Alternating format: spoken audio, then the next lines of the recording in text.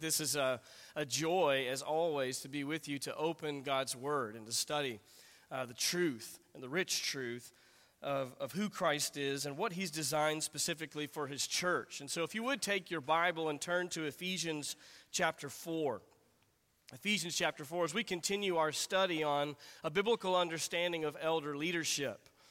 You know, one of the most mind-boggling aspects of God's creation is the fact that everything operates according to a designed order. I mean, truly, everywhere we look, we see order. Through the technological advances that God has allowed us to have through the use of things like telescopes, we can see into the vast far reaches of the galaxies. Through things like microscopes, we can dive down to the minute details of creation, even to the cellular level. And yet, no matter if you look up or if you look down to the heights or to the smallest details, what you see over and over again is order. God has created this universe with order. It's woven into the fabric of creation. And so it makes sense then that if God has sovereignly chosen to design all of His universe according to order, that His local church would be designed with a certain order as well. And that order is what we're going to continue to look at this morning, specifically beginning a 2-week series on the elder's role in the church. What is the elder's role? We've looked at his qualifications. We've looked at the fact that Christ is the head of the church. But what is the elder's role? Over the next 2 weeks, we'll be looking at that. And what we're going to find today as we look at the elder's role is that we can't look at the elder's role apart from how God has designed the complete operation of the church as a whole. And so we'll see not only how elders are to function in the church, but how the church is to function, how you as members of this church are to function, and how when all the believers in the church are functioning in the way that God intends, the church is built up and matured and sanctified. Let's look at Ephesians chapter 4. Our verses today really are going to be verse 7 and then verses 11 to 13. But for the sake of context, let's begin in verse 1 of chapter 4 and read down through verse 13. Paul writes, "Therefore I, the prisoner of the Lord, implore you to walk in a manner worthy of the calling with which you have been called, with all humility and gentleness, with patience, showing tolerance for one another in love, being diligent to preserve the unity of the Spirit in the bond of peace. There is one body and one Spirit, just as also you were called in one hope of your calling, one Lord, one faith, one baptism, one God and Father of all, who is over all and through all and in all. But to each one of us grace was given according to the measure of Christ's gift. Therefore it says, when He ascended on high, He led captive a host of captives, and He gave gifts to men." Now this expression, He ascended, what does it mean except that He also had descended into the lower parts of the earth? He who descended is Himself also He who ascended far above all the heavens, so that He might fill all things.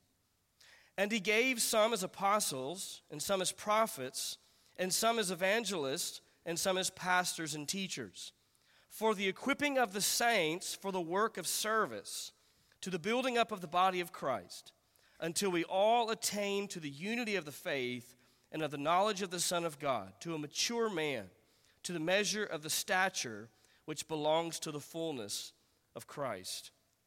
Before we go further, please join me in prayer as we prepare our hearts for this wonderful text. Lord God, we confess this morning that we, as always, are in need of your help to understand the word, to apply the word correctly. And so, God, we ask for that help. We ask that your Spirit would illuminate the truth to us, that we would understand it as it's intended, and that then you would apply that to our hearts, that we might walk in further obedience to you. But God, we ask that everything that's done this morning in the teaching of your word would be done for your glory and for your name's sake. It's in the precious name of Christ we pray. Amen. Now, you may remember as we looked at Ephesians a couple of weeks ago, the general context of the book, but let me just quickly remind you, this wonderful letter of the Apostle Paul is broken into two halves. The first 3 chapters deal primarily with doctrinal matters, and the last 3 chapters deal with the application of that doctrine. And so as we turn the corner then into chapter 4, we are turning from primarily doctrinal concerns, although they're not left completely behind, but primarily from that to the application of that doctrine. And he begins with this overarching command in verse 1. He says, I implore you to walk in a manner worthy of the calling that you have received. It's an overarching command for the believer that in light of all the great doctrinal details precisely about our salvation, how that was planned in eternity past, and how God brought that to be, in light of that, he says, now walk worthy of that salvation. Live the transformed life that is to be the result of true salvation. He begins in the first 6 verses dealing with our unity. So many times he uses the word one body, one baptism, one faith, one Lord, one God. We are all one body of believers, and therefore, Paul says, we're to live in unity and harmony with one another. And yet in verse 7, he turns his attention from our unity together as a corporate body to our individual giftedness. The fact that we are one body doesn't mean that God has not individually gifted us in different ways for the upbuilding of that body. And that's what he turns his attention to in verse 7. Look back at verse 7 there. He says, but to each one of us, grace was given according to the measure of Christ's gift. In verse 8, he quotes from Psalm 68 and says, therefore it says, when he ascended on high, he led captive a host of captives, and he gave gifts to men. Now what we're going to see as we look at verse 7 and then verses 11 to 13 is one really simple and yet helpful theme. And it's this: Christ edifies his church by giving to it leaders who equip each member to maximize their spiritual gift. Let me say that again. Christ edifies his church, or builds up his church, by giving to it leaders who equip each member to maximize their spiritual gift. Now, as we look at these verses, we're going to see 2 aspects of God's plan for his church. Aspect number 1 is in verse 7 that we just read, and it's this: Christ gives every believer a spiritual gift. Christ gives every believer a spiritual gift. Before we look specifically at the role of elders, we have to look at what Paul says about the giftedness that God has given to each individual believer, because that will play directly into how the elders are then to function within the church. And there in verse 7, he says, to each one of us grace was given according to the measure of Christ's gift. Now, he's turning the corner here, as I mentioned, with the word but in verse 7. He's moving from our unity in Christ to this individuality that still affects our unity. But individually, each one of us, he says, have received this gift. Each one of us. That is, every single blood-bought believer. If you're a believer in Jesus Christ this morning, then you have a spiritual gift that God has sovereignly ordained for you to have for the benefit of the body. But notice he doesn't say specifically a gift was given. He says the word he chooses here is grace was given. To each one of us, grace was given. Now, when we think of the word grace, automatically we typically think of what? Of salvation, right? In giving salvation to us, that is, of course, the greatest expression of God's grace in his Son, Jesus Christ. After all, we are saved by grace alone, through faith alone, in Christ alone. But what we have to remember is that while that is true, that our salvation is the greatest expression of God's grace to us, God's grace doesn't end there. He continues to lavish grace upon grace on his people. And that's the idea here. In context, as we'll see, Paul makes it clear that when he uses the word grace in this context, he's not referring to our salvation, but to this spiritual gift, both the gift and the measure in which the gift has been given to each individual Christian. Think of it this way. As our perfect head, Christ has sovereignly exercised his rule and care for the body by giving to each member of his church a spiritual gift. And so you can already see this illustration of Christ as the head and we as the body working itself out. Just as in our physical bodies, our head sends signals to the other aspects of our body and gives animation to the different parts of our body for the service and function of the body. In the same way, our head, Jesus Christ, gives giftedness to each believer that then cares for and serves the body as a whole. Now, Paul's already used this word grace to refer to giftedness earlier in Ephesians chapter 3.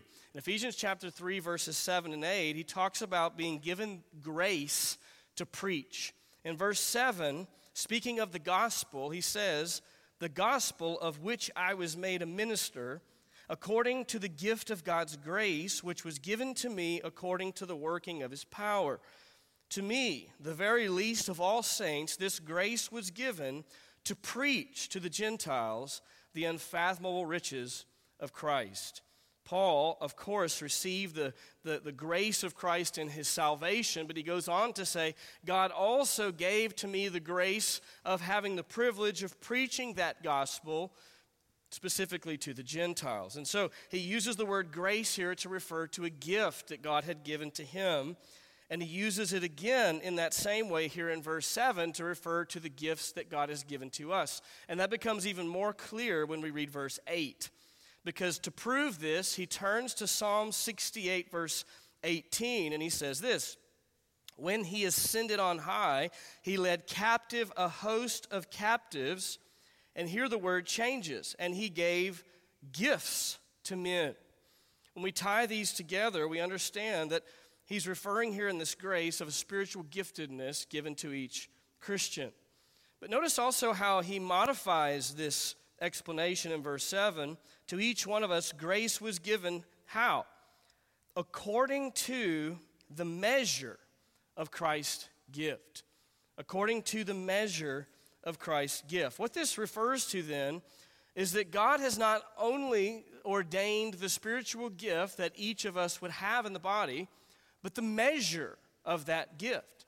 Some of us have the same spiritual gift, but in different measures, so that it functions in different ways within the life of the body, so that no part of the body is missed. Every part of the body then is cared for. Think of it this way. Many of you have the gift of teaching, but that doesn't mean that all of us are gifted in the same measure to teach every passage to every age group in every setting. Some of you have a very unique connection in your teaching with children. You thrive in that environment. Others of you would be terrified to teach fifth graders, right? But you would happy to teach a group of men or a group of women. There are those who are gifted to teach at the youth level specifically. They just seem to connect in teaching and explaining and applying the word in that environment. Others teach in our adult Sunday school, our equip class. Others teach from the pulpit. All have the gift of teaching, but in a different measure so that the entirety of the body is cared for. Some even have the gift of teaching in the sense that one-on-one, they really thrive in communicating the truth across the table with another person, maybe through partners or something like that, where they really connect well and can explain the scriptures in a helpful way in that setting. That is a form of the gift of teaching. And so you see, many of us share the same gifts, and yet there's a uniqueness to that gifting because of the measure in which Christ gives it, in order for the body to be cared for holistically. It's important to understand the gifts are not in competition with one another. They're given intentionally in different measures for the care of the body. And that's because that's what the body needs to grow and mature to become a healthy, unified, Christ-honoring body of believers. Now, the topic of spiritual gifts is one that we could do an entire series on, and that's really outside the scope of our intention this morning. So I'm not going to, unfortunately, be able to go through the different spiritual gifts and what they may be and categories and things like that, although we will do that at some point, I'm sure, in the future. But let me just give you a summary, because the Apostle Peter in 1 Peter chapter 4 categorizes all spiritual gifts into two broad categories. This is Ephesians chapter 4, verses 10 and 11. Peter writes, "As each one of you has received a special gift, employ it in serving one another as good stewards of the manifold grace of God. Whoever speaks is to do so as one who's speaking the utterances of God. Whoever serves is to do so as one who is serving by the strength which God supplies, so that in all things God may be glorified through Jesus Christ, to whom belongs the glory and dominion forever and ever. Amen." Notice there in verse 11, Peter breaks all of the spiritual gifts down into two broad categories: whoever speaks and whoever serves. So there are speaking gifts and there are serving gifts. And there's a variety of those gifts. And the truth is, we don't even have an exhaustive list, I don't believe, in Scripture of all the different unique ways in which God gifts his people. But we have examples. And those examples fall into these broad categories. You either have a speaking gift, a teaching gift at some level, or a serving gift in which there's administration and management and care behind the scenes for the people of God. And they fall into those categories. And of course, we see that happening all across our church, don't we? Even this morning, we've had people teaching our children. We've had people teaching here in Equip. I'm teaching now from the pulpit. We've had people serving behind the scenes so that all the chairs are set up that you're sitting in and the microphones are working because people got here and they served in those ways. We've had people praying for others in the body. We've had, through our fellowship, opportunities to encourage and to show mercy and grace to one another. The service is happening in the church already, and we see that week in and week out. In addition, it's important to understand, as I said before, that the gifts are not in competition with one another, and they're not to be necessarily elevated one over the other. We see this in really a comical illustration in 1 Corinthians chapter 12. In 1 Corinthians chapter 12, verses 15 to 18, Paul writes, "If the foot says, 'Because I'm not a hand, I'm not part of the body,' it's not for this reason any the less a part of the body. And if the ear says, 'Because I'm not an eye, I'm not part of the body,' it's not for this reason any less a part of the body. If the whole body were an eye, where would the hearing be? If the whole were hearing, where would the sense of smell be? But now God has placed the members, each one of them, in the body, just as he desired."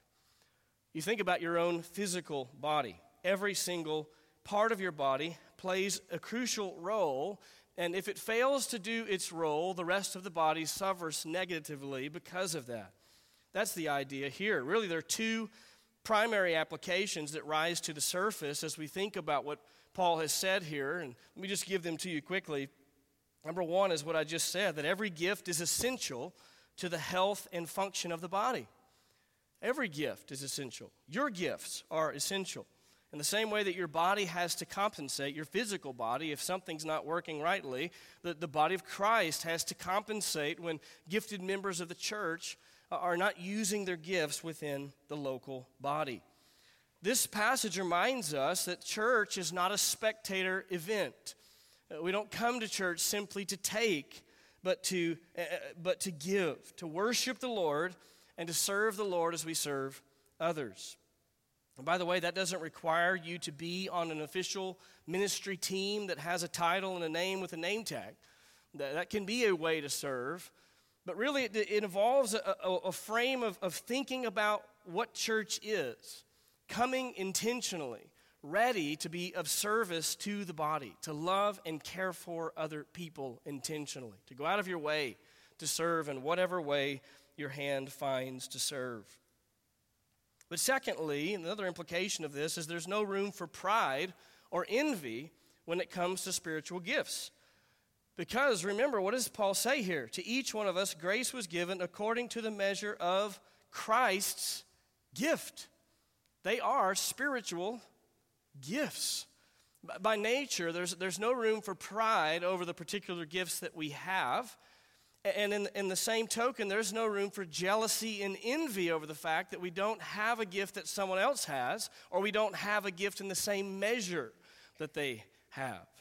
That's up to Christ. This is not a competition, and it's not a reward for faithfulness.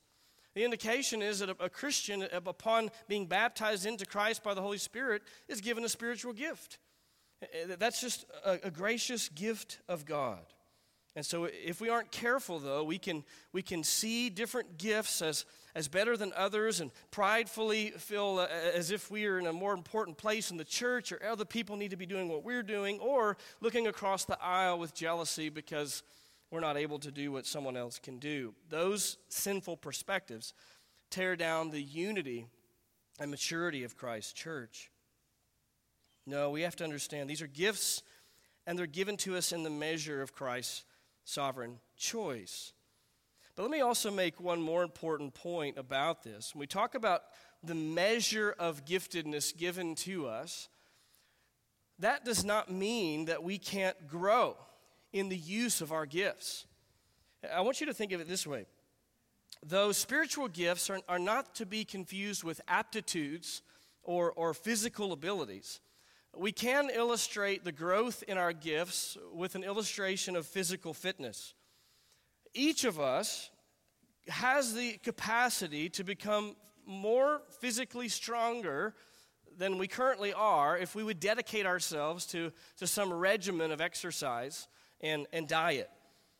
But at the same time, though that's true, there is a limit to that progress. There's a certain measure that God's given to each of us physically, and we can capitalize upon that and push that to its furthest extremes. But the truth is, no matter what regimen I'm on, no matter what I eat, honestly, no matter what foreign substance I'm willing to put in my body, I will never, ever look like Arnold Schwarzenegger at his peak, right? Why are you laughing at that? It's not within the package that God has given to me. But that doesn't mean that we shouldn't strive to maximize whatever giftedness God has given to us. And so, God has given us a measure of a gift in our spiritual giftedness, but we ought to work hard to grow in the use of that gift so that it becomes more and more beneficial to the church. Now, that brings up a question. How has Christ ensured that each gifted believer will mature and grow in the use of their giftedness? That brings us to aspect number 2, and it's here that we begin to see how the role of elders comes into play into God's plan for the church. Aspect number 2, Christ gives his church gifted leaders. Now I realize in jumping to verse 11, we're skipping over verses 8, 9, and 10. And that's not because they're not important. It's just simply because we don't have time to give them justice. Verses 8, 9, and 10 are really a proof from the Old Testament, from Psalm 68, verse 18, of this fact that Christ gave gifts to the church. And he uses an illustration there of a victorious king who has, upon returning to his city, is giving gifts from the spoil of his victory to the people. That's essentially, in a nutshell, the summary of what's being said there. And so we'll leave that for another day, but I want you to see where the passage picks back up in verse 11. Verse 11 says, "And he gave some as apostles, and some as prophets, and some as evangelists, and some as pastors and teachers." Now, this is where Paul's flow of thought picks up again from verse 7. And I realize if you were here a couple of weeks ago, hopefully that verse sounds very familiar because we spent a lot of time dissecting verse 11 in and of itself. So I'm not going to do that today because there's an entire message there. You can go and listen to that on a case for elder rule. But let me just give you the summary again as we go into verses 12 and 13. Here in verse 11, Paul outlines 4 offices or roles for his church. They are apostles, prophets, evangelists, and pastor-teachers. Now, those first 2 offices, apostles and prophets, were part of the New Testament church. They existed during that time, but ceased because their role was fulfilled upon the death of the apostle John, the last apostle. We see those gifts dying there with the apostles and even the New Testament prophets, that giftedness dying out in a similar time frame as the end of the last apostle's life. That's because through their ministry, remember, as we said, we have the fruit of that ministry here in the New Testament. Theirs was a ministry of revelation. God gave us the New Testament, the foundation of the church, Christ being the cornerstone, through their ministry of revelation. But the other two offices, evangelist and pastor-teacher, are still active in the church today. Evangelist, as we said, is probably more along the lines of a missionary, as we would say, a church planting missionary to be specific. And then pastor-teachers are what we call pastors or elders in each local church. Now, that's all that I'll say about that. But with that in mind, what we want to look at now is what Paul says about the role of those pastor-teachers specifically. What is it? What's the purpose for which God gave these different offices to his church? I want you to see two key details about Christ's motivation for giving leaders to his church. Detail number one we'll call the purpose of giving gifted leaders. The purpose. Look back at verse 12. Remember in verse 11, the verb, and he gave, then verse 12, for. And so he gave these offices, these gifted leaders, for this purpose, verse 12 says, for the equipping of the saints for the work of service. For the equipping of the saints for the work of service. Now, there are other roles of the elder, and we'll look at those next week. But this is one of the primary roles for every pastor or elder in the church. It's a ministry of equipping, for the equipping of the saints. That word equipping in this context carries the idea of training. The equipping or the training of the saints. And specifically, he says it is the saints or the people of God, all the redeemed, who are to be equipped. Every true believer. And so the elder then has an equipping ministry in the local church in which he serves to equip the believers, the saints that God has brought together there. And it's for a very specific purpose. What exactly are the elders or pastors to be training or equipping the saints to do? For the equipping of the saints for the work of service. The work of service. And so think of it this way. The elders are to use the gifts that God has given them of teaching and shepherding to equip the believers in the local church to maximize their spiritual gifts to accomplish the work of ministry in the church. That's the organization that Christ has designed for every local church.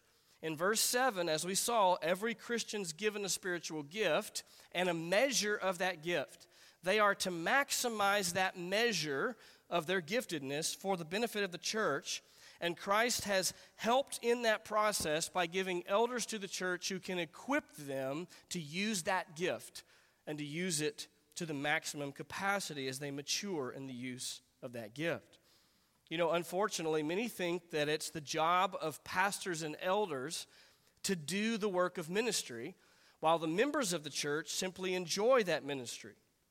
Many think that that's what church is. Your role is just to come and receive, and then the paid staff or the elders, they put on ministry, and you benefit from that ministry, and that's how it works. The problem is that's not at all what the Bible says. The scriptures instead frame it much differently. In fact, Christ says the elders are primarily through two means, through the Word of God and prayer, are to be equipping the people continually to use their gifts to do the work of ministry. And through that, the church grows and it matures and is unified. We see these two primary tools of the Word of God and prayer modeled for us in the apostles in Acts chapter 6. You remember there was an issue with caring for widows, and certain widows were being overlooked. And so they appointed some gifted men and gifted in the area of administration to take care of those widows so that the apostles then could devote themselves to something else. Acts 6 verse 4, but we will devote ourselves to prayer and to the ministry of the word. The elders then follow that model of using those same two primary tools to care for and equip the body, prayer and the word of God. We see this, of course, as an implication of how Paul describes the value of Scripture to Timothy in 2 Timothy 3, 16 and 17. Paul says, all Scripture is inspired, breathed out by God, and profitable for teaching, for reproof, for correction, for training in righteousness, so that the man of God may be adequate, equipped for every good work. Notice that the Scriptures are profitable for all of these things to prepare a person to be equipped for every good work. The Scriptures are then sufficient for the equipping of the saints. This, again, is why the gift of teaching is required of all elders. It's because it's through the teaching of the Word that the elder will fulfill one of his primary roles, which is the equipping of the saints through the teaching of the Scriptures. Now, let's talk about this for a moment. How does this work practically? How, through the ministry of teaching, are the people equipped to more effectively use their gifts? Let me see if I can give you some examples. Think about it this way. How effective will a person who has the gift of evangelism, for example, how effective will that person be if his or her personal understanding of the gospel is superficial and shallow? How well are they going to use that gift of evangelism if they struggle to really articulate the fullness of the gospel in the way that they should? How effective will they be in the use of the gift of evangelism if they fail to demonstrate Christ-like character in the way they approach people when they're sharing the gospel? So that perhaps they're saying the right words, but they're exhibiting hostility in their character that really tears down the message because of the way it's sinfully shared. What about a person who has the gift of administration? Let's say we put a person who has an administrative gift over an event, like a men's event or a women's event. How effective will they be in the use of that gift if they've not been equipped and trained to understand that the event is not an end in and of itself, but the event is really for the upbuilding of the people. It's for their spiritual good. That's why we're having the event. How effective will they be if they simply push their own agenda for the event and run over everyone else that's serving with them to accomplish their goals and their dream for that event, instead of demonstrating Christ-like care, humility, and love for the people they're serving with? Similarly, how effective will someone be in their teaching gift? They may have a gift of teaching, but if they have poor theology and a misunderstanding of hermeneutics, how is that teaching going to be helpful and effective for the body?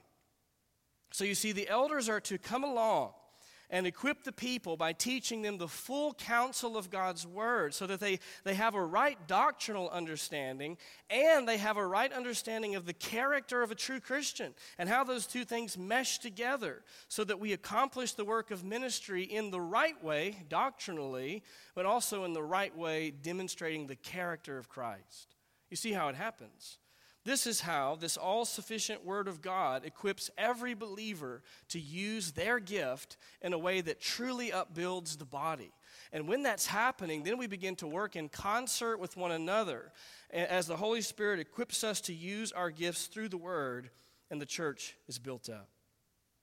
You know, some of the most famous coaches in both the college level and professional level are legendary because they are masters of identifying the particular giftedness of the players on their roster and getting the most out of those players according to their package of skills and putting that together into a game plan that can be effective against their opponent.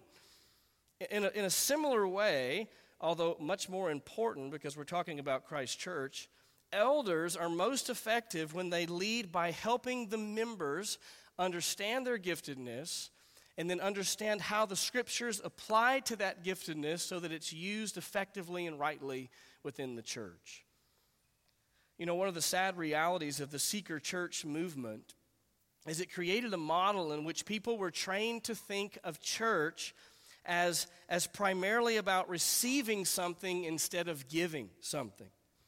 They came to be blessed by the ministry of the professionals and then went back to their regular lives. But the problem is there are no professionals in the church.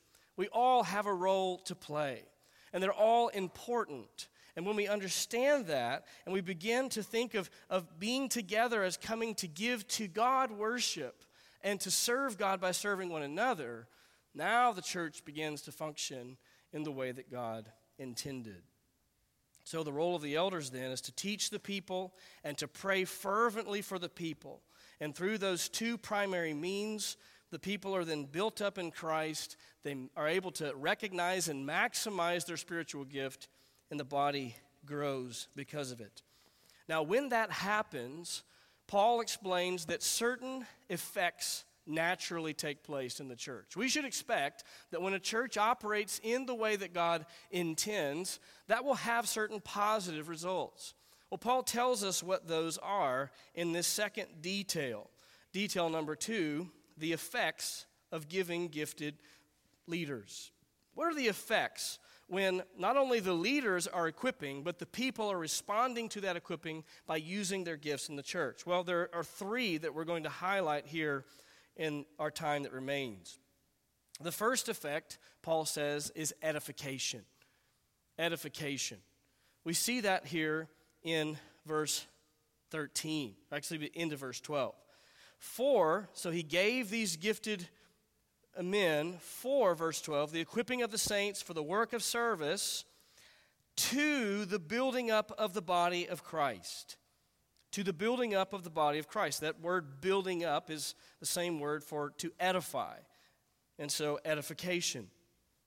Often when we think about building the church or church growth, our minds turn first and foremost to evangelism, sharing the gospel and new believers, new disciples being brought into the church. And of course, that is one of the ways the church grows, and we are to be sharing the gospel so that new disciples are being made and brought into the local church, of course. But that's not the only way that the church grows, and it's not the primary thing that Paul has in mind here as he's explaining how the church is to function. Here, he's talking about the edification of the church in the sense of it growing into a mature body.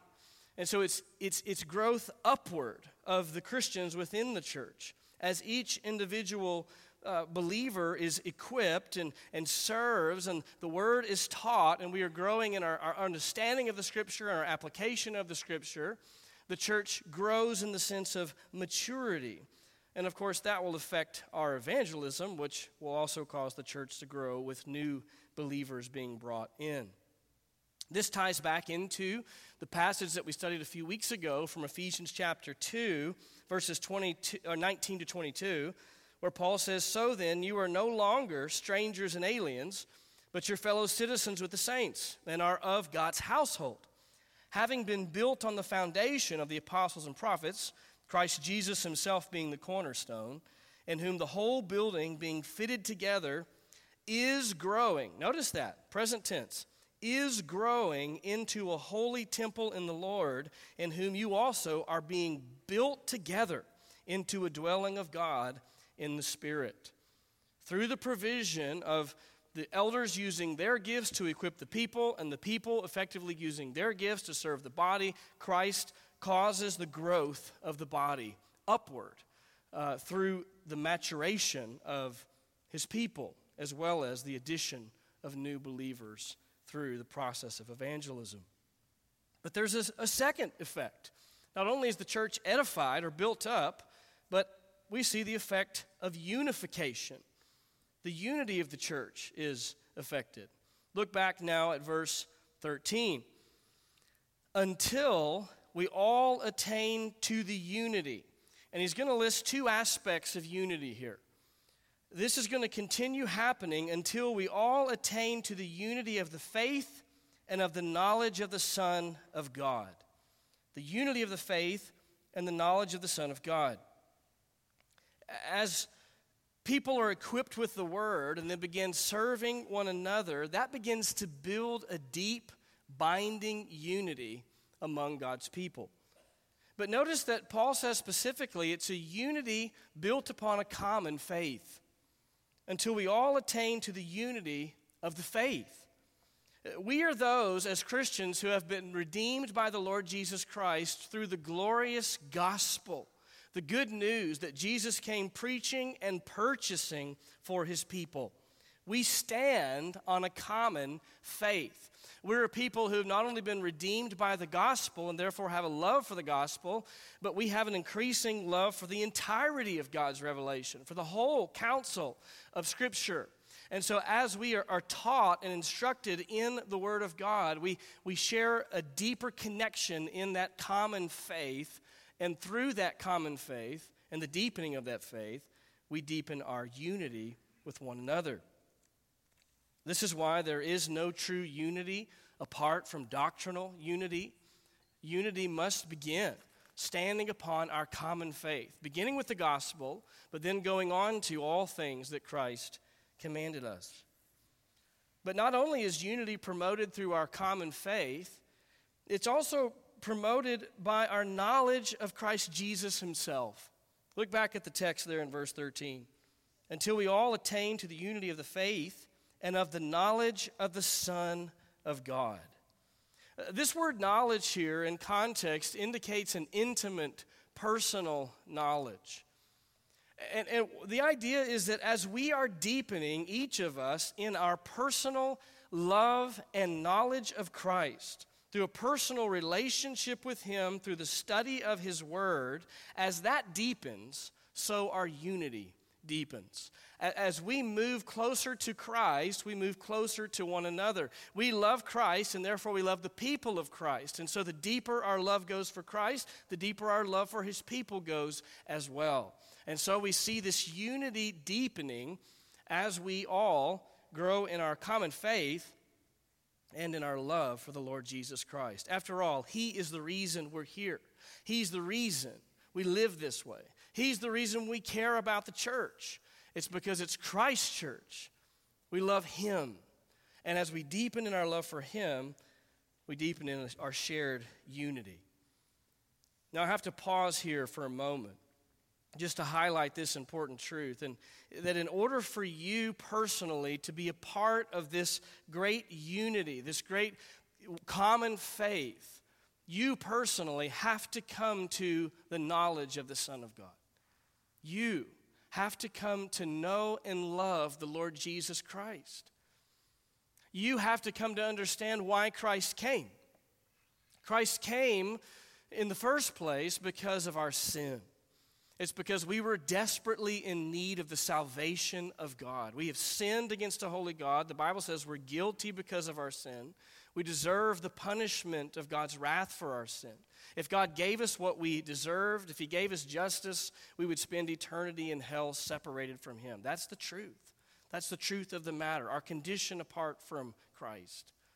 And so God in his grace sent his perfect Son, the Lord Jesus Christ, the God-man, to live a perfect life, a sinless life, and to offer his life on purpose, intentionally, to pay for the sins of his people, and then to rise again from the grave on the third day. And the Bible says that anyone who will place their trust, their faith in this Jesus, repenting of their sins and putting their faith in him alone as their only hope of salvation, that one will be saved from God's wrath over their sin and united to Christ and therefore the body of Christ, the church.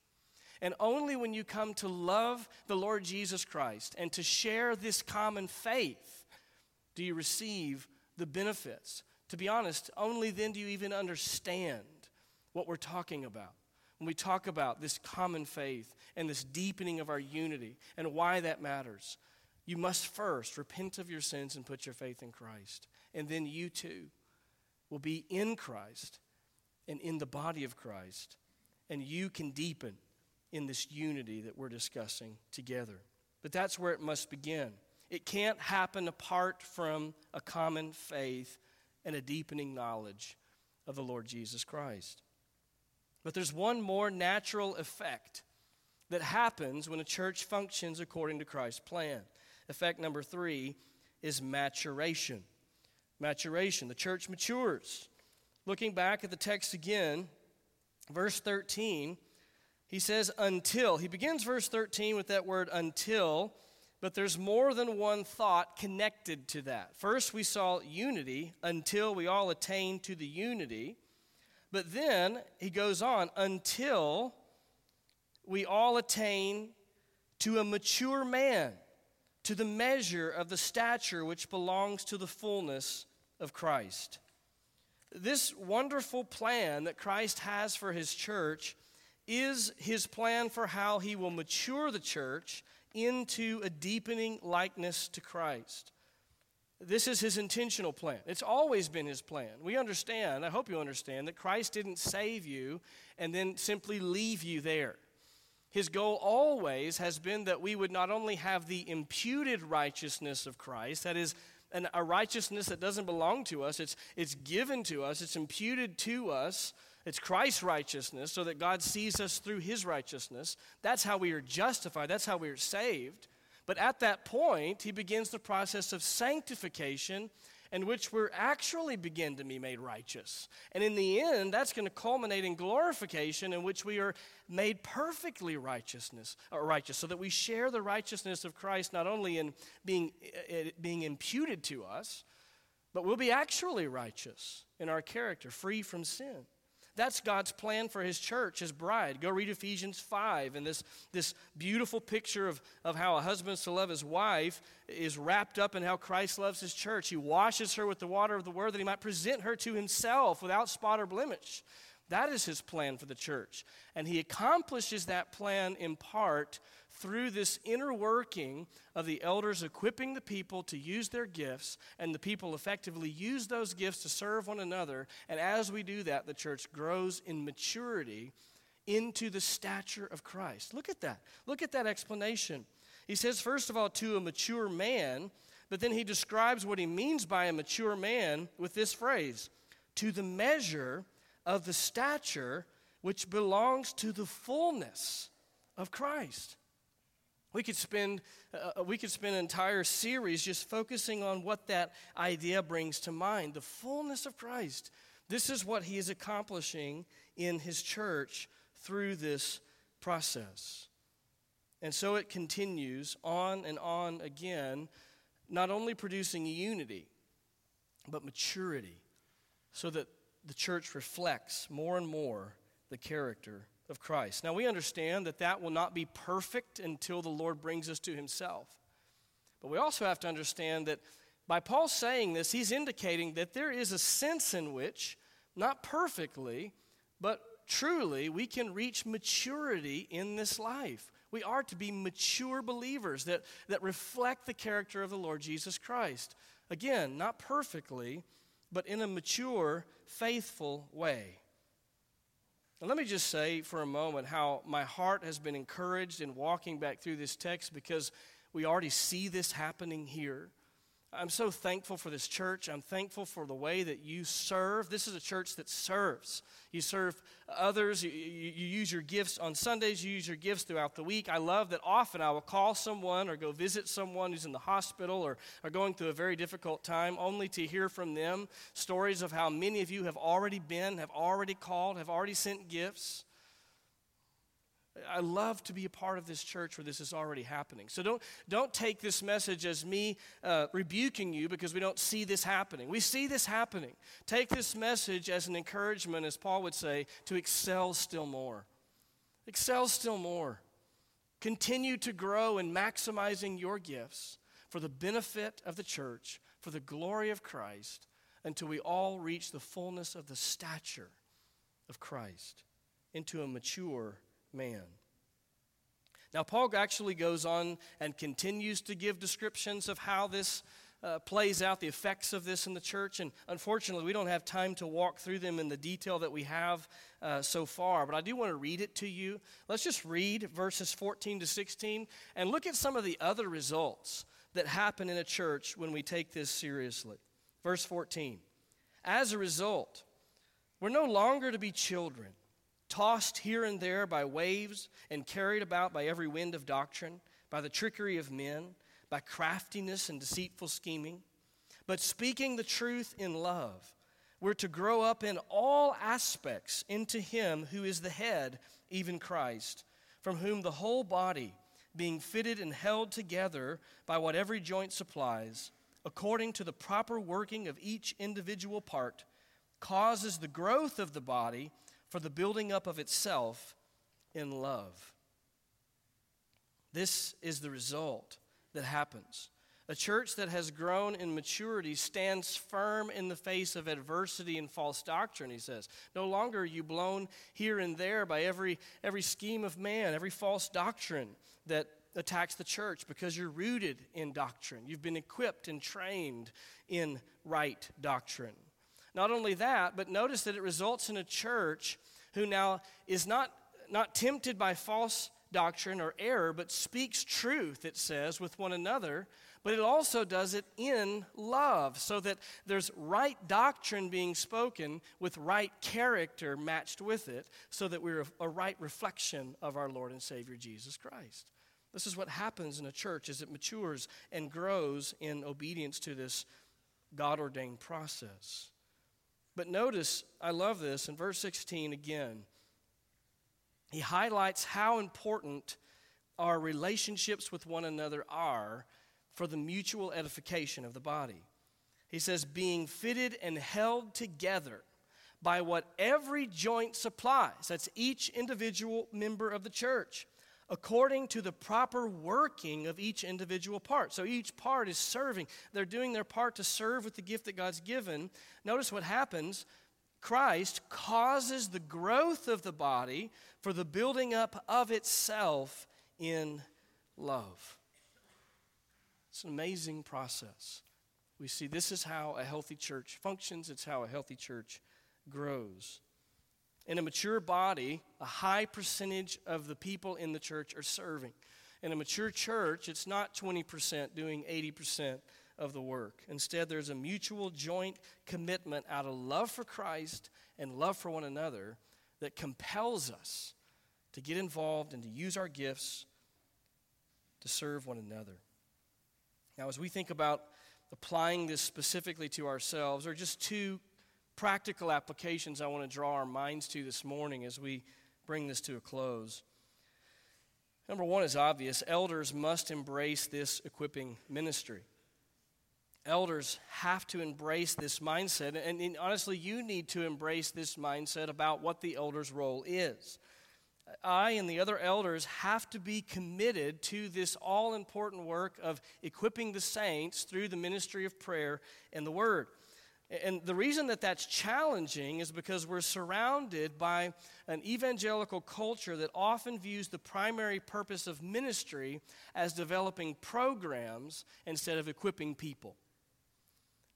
And when we do that, often we have so many programs. Many of them, honestly, are great programs in and of themselves. But we get so many programs, and the emphasis is so much on build, that the elders end up then just simply doing administration, trying to keep the programs running, instead of actually being with the people and equipping the people through the Word and prayer. Now, don't get me wrong. There's nothing wrong with great events or programs, and there are some programs that can be used as part of that equipping ministry. So I'm not saying that programs in and of themselves are wrong or sinful, but I am saying we have to avoid the constant pressure to add new things, because we can quickly become just a program-driven church instead of a church that's really busy equipping the people for the work of ministry. That may mean, by the way, honestly, that you may come to us at some point with a great idea for a new ministry or a new program that truly is an excellent idea.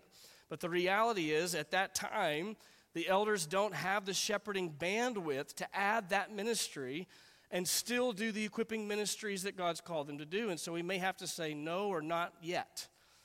And if we do that, understand that's driven by a desire to focus on what Christ has said is most important, not because we think your idea is bad or would be ineffective. So you can help us in that way through your prayers and through your patience as we seek to be faithful as best we can to the model Christ has outlined for His church. But secondly, the most obvious application after that is that believers must employ their spiritual gifts. In order for us to fulfill Christ's plans for his church, each and every member of the church has to take seriously and own God's call for you to use your gifts for the benefit of his church. And so if perhaps you come this morning and you've trained yourself or been trained that you come to church primarily to receive instead of to give and worship to the Lord and in service to God's people, then I pray that this message has been an opportunity to reset that, to re-understand, to refocus your attention on what God has said the church is really all about. And while it's certainly true, don't get me wrong, we are all edified. We all receive every Sunday morning when we come and spend time together. That happens.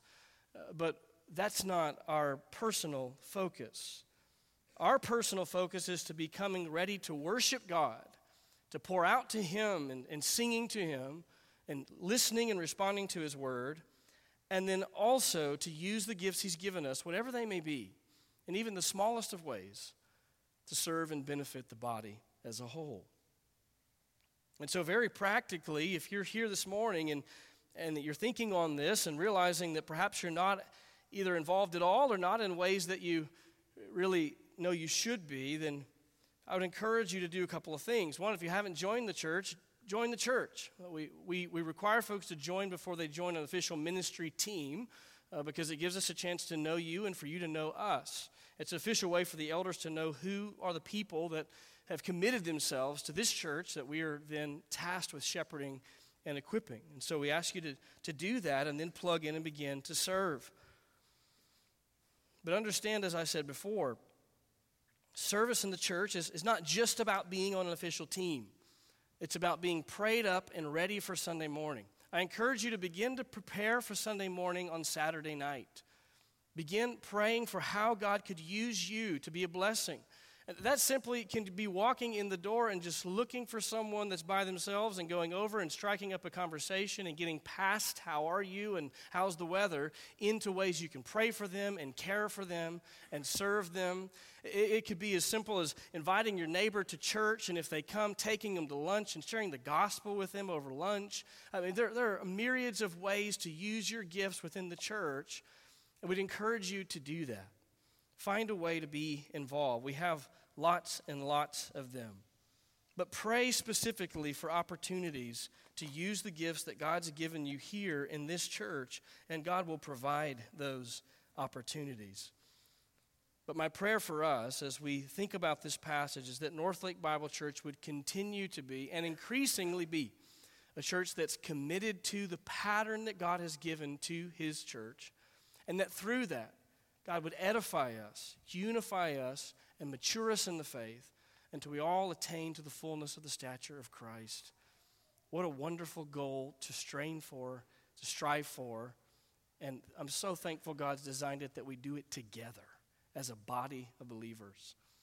So let's commit ourselves to that. Let's pray together. Lord Jesus, we're thankful for this clear pattern that you have set for your church. God, we are thankful that it's not up to us ultimately to build the church. It is you who have committed yourself to building the church. And the church will be built. And not even Satan himself will be able to stand in its way. And yet, wonderfully and graciously, you involve us in that process by commanding us to use the gifts that you yourself have given us for the benefit of the church. And through our feeble attempts to use the gifts you've given, you cause that by your grace to build up the body, to add new members to the body as the gospel is shared, and to grow the members of the church as the full counsel of God is brought to bear on our lives. God, we're so thankful to be your people, to be a part of your church. And God, we ask that you would help this church to remain faithful to the model that you've given and not to be distracted or to go wayward or off course because of popular models that are in competition with yours. Help us to be faithful to what you've given. It's in Christ's name we pray. Amen.